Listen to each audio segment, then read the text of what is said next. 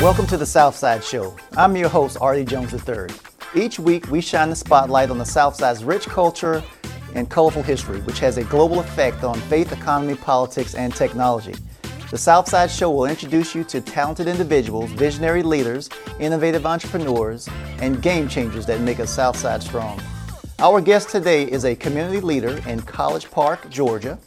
She's a recipient of several awards to include the Rice Awards for Education, Special Recognition Award by the Clearly College Park Development Authority, and the Business Beauty Women of Excellence Award, just to name a few. She's a professional stylist for 16 years, and she's the founder and executive director of the Motherless Daughters Foundation, a local 501c3. I'd like to introduce you to and welcome Rassalyn Rawls to the Southside Show. How you doing, Rassalyn? I'm doing great, Artie. Thanks for asking.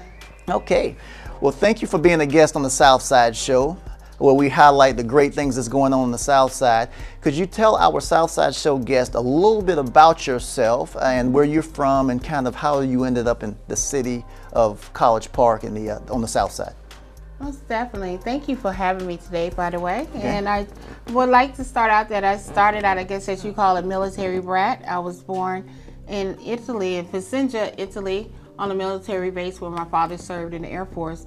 And so we traveled quite often as youth. We have traveled throughout Panama, South Carolina, New Mexico, California, and then we resided and he retired in D.C. Okay. And so my roots have always been Mississippi because of my grandparents both being reared from there.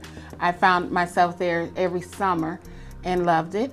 So my love for Atlanta was not far-fetched when I decided to move here after attending college at Jackson State University. Okay. And so I decided to switch gears from being a biology major into going into cosmetology, which I knew was a first love, ever since I was young. And so moving here, I decided after a couple years to open my own business, which is Exclusive Hair Studio and Spa, which I started right here in College Park on Roosevelt Highway.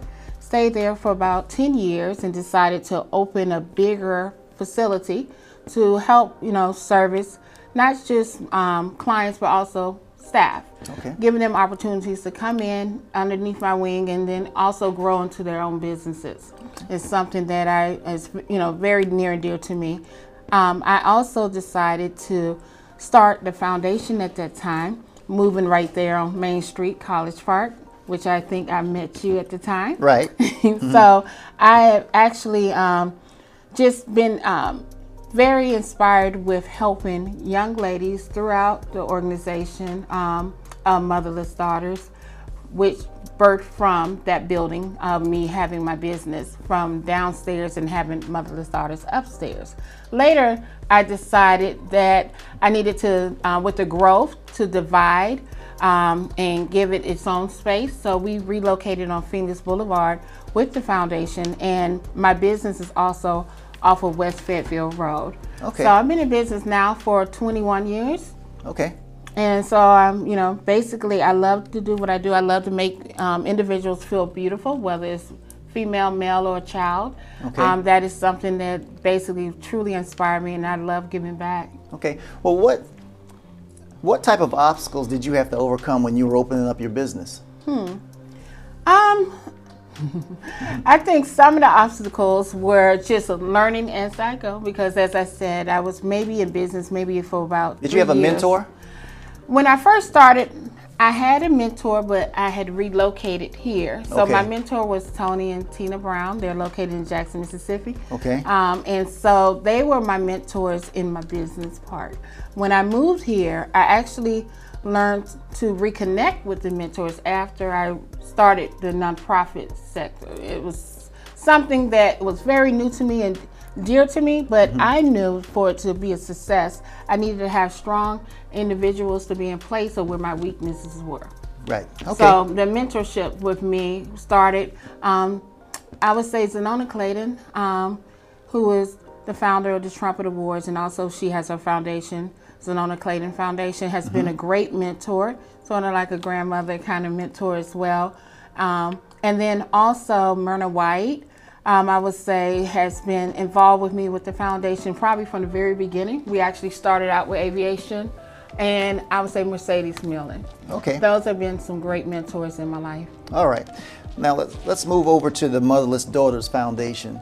Talk to me about the Motherless Daughters Foundation, exactly what it is that you do, what inspired you to start the Motherless Daughters Foundation, and then what are some of the qualifications for the young women that actually participate in the program. Okay, so our mission with Motherless Daughters is to provide services and for young ladies who had obstacles dealing with the unforeseen circumstances of their mother. So some of our individuals that are in the program, they may have a mother and that mother is struggling as well. And so we tried our best to make sure that we give attention to that mother as well in the program if she's going through obstacles. So when we say motherless, it doesn't always necessarily mean a child without a mother. So I think that misconception. So what we like the motherless part of the term Motherless Daughters to come in, missing motherly attributes. Okay. So it can be a mother that's just not good with, directing their child into going into secondary education, giving her, direction with career paths, because if you don't know, you can't show. So we believe in making sure that we give that opportunity to our youth free of charge, and not just a one-time thing, but a year-round program. We keep the young ladies in the program for the duration of them being in school until they graduate, and then we also make sure that they have scholarships to attend, whether it's a college, university, or a technical. We make sure to support them. So we are a STEM-based organization, and like I said, my drive to help others is what inspired, but I think when I was partnered with the workforce program with Exclusive Hair Studio, I've done that maybe 3 or 4 years. Notice how the young ladies love to be in the salon working. Right. And I said, now, I know everyone in here does not want to be a salon owner. And that is what inspired me to start pulling in other professionals from other entities and other businesses and companies to come in, which actually worked very well with the girls, gave them a little bit more exposure. For our young ladies, we like to bring them in as early as 9. 9, okay. Up to? We cut off the time of bringing them in at 16. Okay. The reason we do that, some people say, why you cut it off? We want them to stay and get services, but we also want them to be of service as well. I hear you saying services a lot. What are services? So we provide from taking them on flights to trips for weekends. We have done that, giving them exposure, and been able, because of our wonderful partners and sponsors. So Southwest actually would sponsor the tickets for our young ladies, and we would travel. AT&T has provided technology and STEM services for our young ladies for the last 4 years. And I would say just with our city officials and our dignitaries that are partnering with our organization as well as corporations, they have supported Motherless Daughters to provide these services free with no charge year-round for our young ladies. We have a full volunteer-based board and volunteer staff that makes this thing go round. Okay, so why did you locate the Motherless Daughters Foundation on the Southside versus other areas? Well, one, I felt like the Southside, where I was located at that time on Main Street, was known for the Global Gateway, and I felt like that was very, very important. And I say that because a lot of times you can have things right here in your backyard and opportunities and not knowing of them because they're not spoken of. So with me partnering with individuals, I tried my best to partner with those opportunities that were overlooked by our young ladies that were in the program. I think also with it being the world's busiest airport, like I said, we started out back in 2014 partnering with the airport, one of our first events, was very essential for them to see and know that they can also fly in one of these planes, but not only that, they can also work in the airport or become a pilot. Right. So that was why I think the Southside was very near and dear with the resources that we had right here for our youth. So how many young ladies do you serve each year in the program? We usually serve up to 50 young ladies. What we have done is kept in 20 young ladies in our group. and that is each chapter. So what we pride ourselves on is not so much, I know a lot of people say the quantity is big and it's wow, we did something this big day.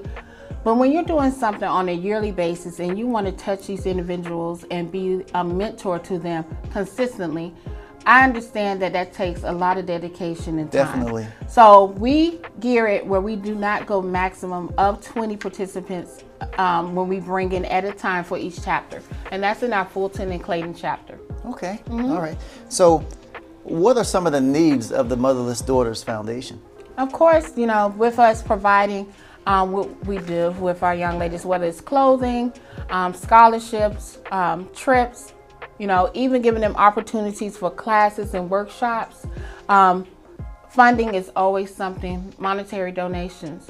And that's because we do not ever charge our participants, not even for their uniforms or clothing or lunches, you know. Therefore, we want them to come in with a peace of mind that they can provide, you know, that we can provide everything that they need. We just need their dedication and their motivation to show up.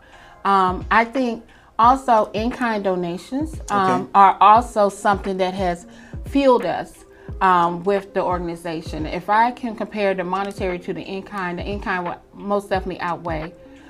I also say volunteers coming in. We always need volunteers. AT&T has been great with partnering with us for this long term. You know, the volunteer, I would say that we are actually approaching our 10th year in April, and they have probably been with us half that time. So, you know, the volunteer part, Ms. V, who is our volunteer coordinator, is awesome with coming in and making them feel at home and you know, bringing them in and welcoming them into our program and making sure that they understand what the needs are. Okay. Could you tell me about a success story of one of your young ladies that you've worked with? So we have a couple success stories, so I'll see which one. So we have a success story of a young lady who came in. I tried to be discreet with their business, but I would say they came in from a situation that was not good at home. And what was her age? I would say when she came in, she was in 8th grade, and she was dealing with being bullied, being geared into trying to join a gang. Found herself really, going through a lot as a adolescent. As she came into the program and grew into the program, we actually brought in her sisters underneath her as well. And so she was placed almost as a mentor, to the mentees of her sisters. Okay. And what we noticed about her is that she strived. She came into a program that was offered with one of our dignitaries, where it was a work stay kind of program and go to school. And so she attends Georgia State. Okay. She is about to graduate next year. That's great. She was honored by our governor a couple years ago, where she was honored as Soldier of the Year, Outstanding Soldier of the Year, by the way. And that was awesome to see down at the Capitol, to see her do so well with National Guard, because she actually went through National Guard with school. Okay. And she is basically taking care of herself, paying for an apartment, still working with the city, with holding down a job, which she has been doing consistently. When I look at success stories, I look at stories that are still consisting. Still, you know, it's just consistent with keeping up and keeping us happy with the outcome, because that is very important to us with us measuring the effects of our program. Okay, well, great.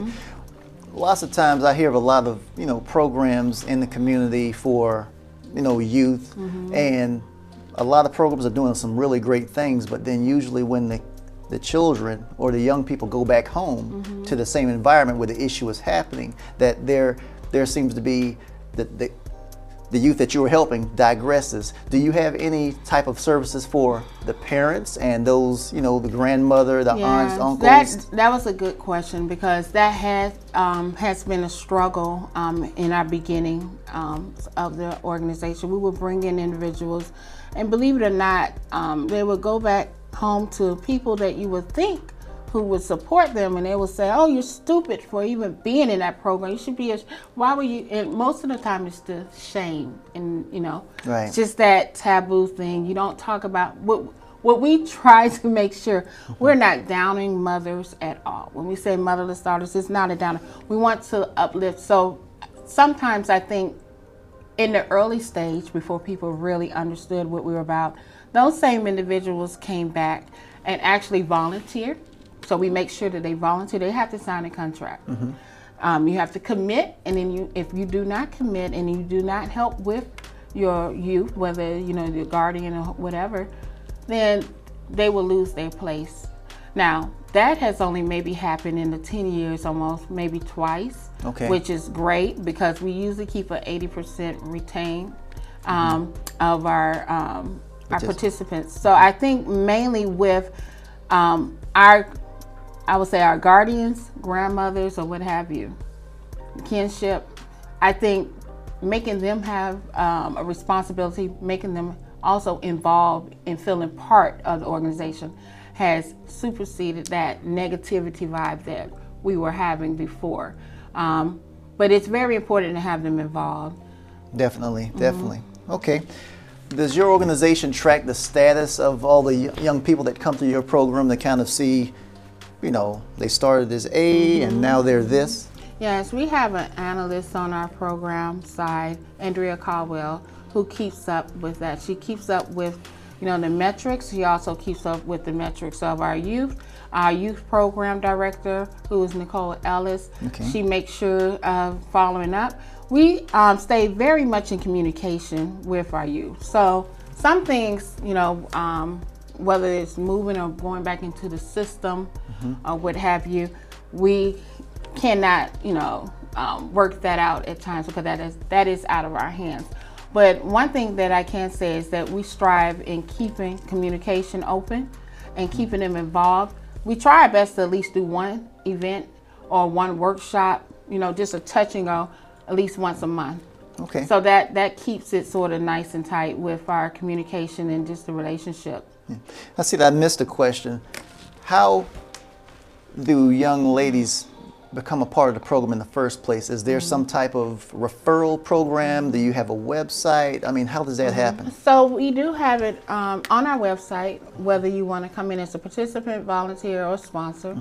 And that's Motherless Daughters Foundation .org or .com. We got both of them. So both of those websites will land you right there and how to be involved. We also annually have a recruitment season. And that recruitment season is when we actually go out on social media and we invite people directly, referral wise as well. But we are at the point now where we are approaching our recruitment, which is in April. So each year around our anniversary, we recruit individuals. We actually had 2 young ladies to graduate this year and they're attending college. So we have those 2 spaces open, and then we're still growing in the Clayton County chapter. So I know that you're located on the south side and you have 2 chapters, one in Fulton County, one in Clayton County. So how does your organization, are you looking at expansion in the future into other areas, and how would that happen? So our goal is to bring in a chapter every 2 years if possible. It has been challenging the last 2 years. Our next chapter, because of COVID, exactly. So our next chapter that we would like to open is in DeKalb County. We already have partners and individuals that have been involved with Motherless Daughters from the beginning. And so I think with us growing, we're very careful in how we do it, because if we do it, we want to make sure that we do it in a manner that same level and same standards as the first 2, So we are looking to expand very soon into our new chapter.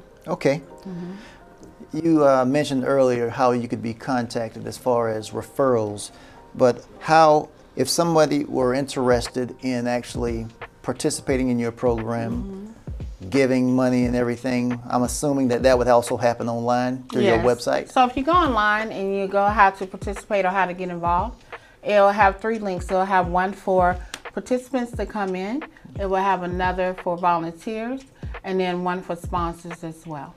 So we try to make it very easy accessible for you to be able to go on our website to sign up. And finally, I heard it's the Motherless Daughters Foundation, but I heard that you recently had a new program where young men were actually invited to participate.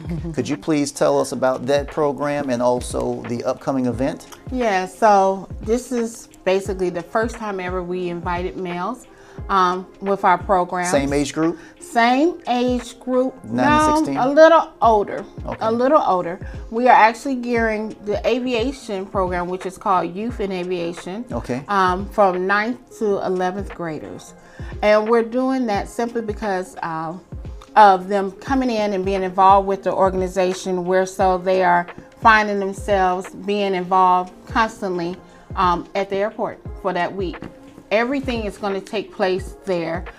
They will even show up there to leave to go on their discovery flight, which will be a treat for them at the end of the camp. So it took a certain age range for those for that particular activities. program.